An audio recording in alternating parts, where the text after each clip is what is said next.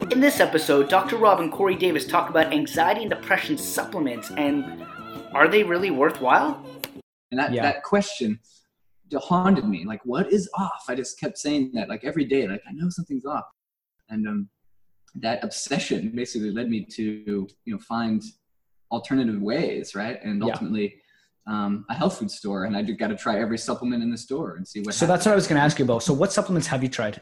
And what was sort of your feeling?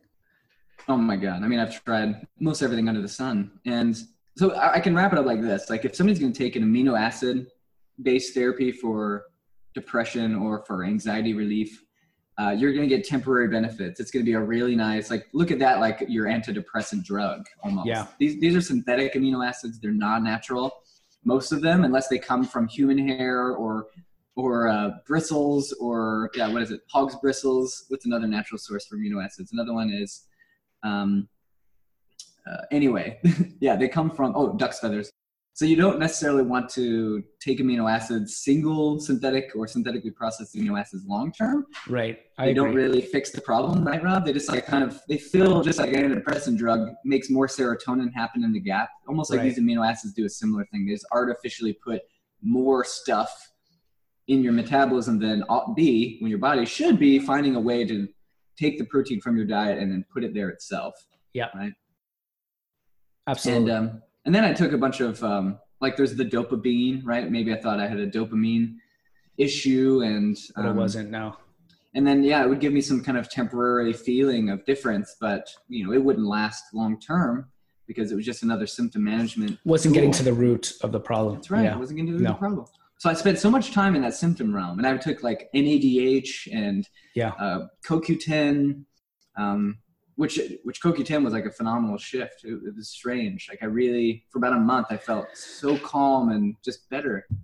Well, from that one, from the ATP standpoint, makes a lot of sense. Mm-hmm. To actually get that energy metabolism, CoQ10 being like one of the final steps, where you use the those hydrogen molecules, like to pump out ATP. CoQ10 could be a really good one for that. Yeah. Same with NADH. That's an interesting one. Yeah, it's just a metabolite from the ATP conversion that your body needs as fuel. Absolutely, yeah. It really worked for a while. Mm-hmm. SAMe, I was a huge fan of that for a while. It felt really well, really nice to be on SAMe. And this is methionine, basically, that's been stabilized into a form that's kind of converted metabolically for all those who haven't taken it or have thought of using SAMe. It's a powerful antidepressant, anti-anxiety function. It also helps your joints because it's got a lot of methyl donors in it, right? And but if you're bipolar, it actually can make you go through manic episodes. You have to really be careful using that. And also the way they stabilize it is incredibly chemically problematic. I mean, it's pretty much the closest thing in natural health to a pharmaceutical drug that I've interacted with. Yeah. They're it nasty. is. Yeah, absolutely.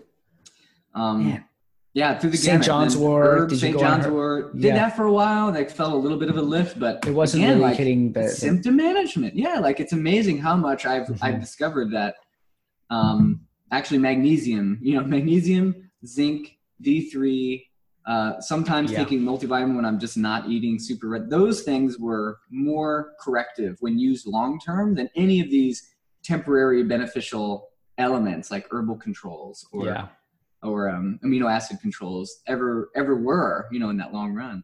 I think that's a really good point, because that's where those supplements, mind you, they're not, some of them really aren't like sort of textbook recommendations, but let's say for Lyme disease, fibromyalgia, chronic disease, like that kind of like envelope there, where obviously depression can really unfold, pain. Did you have, is fibromyalgia-ish kind of a scene part of what you experienced, or no?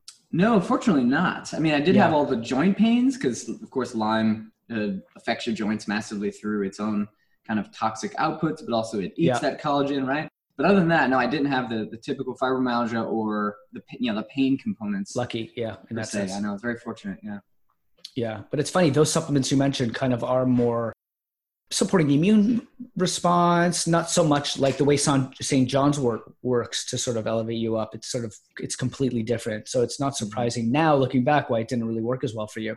Yeah. But yeah.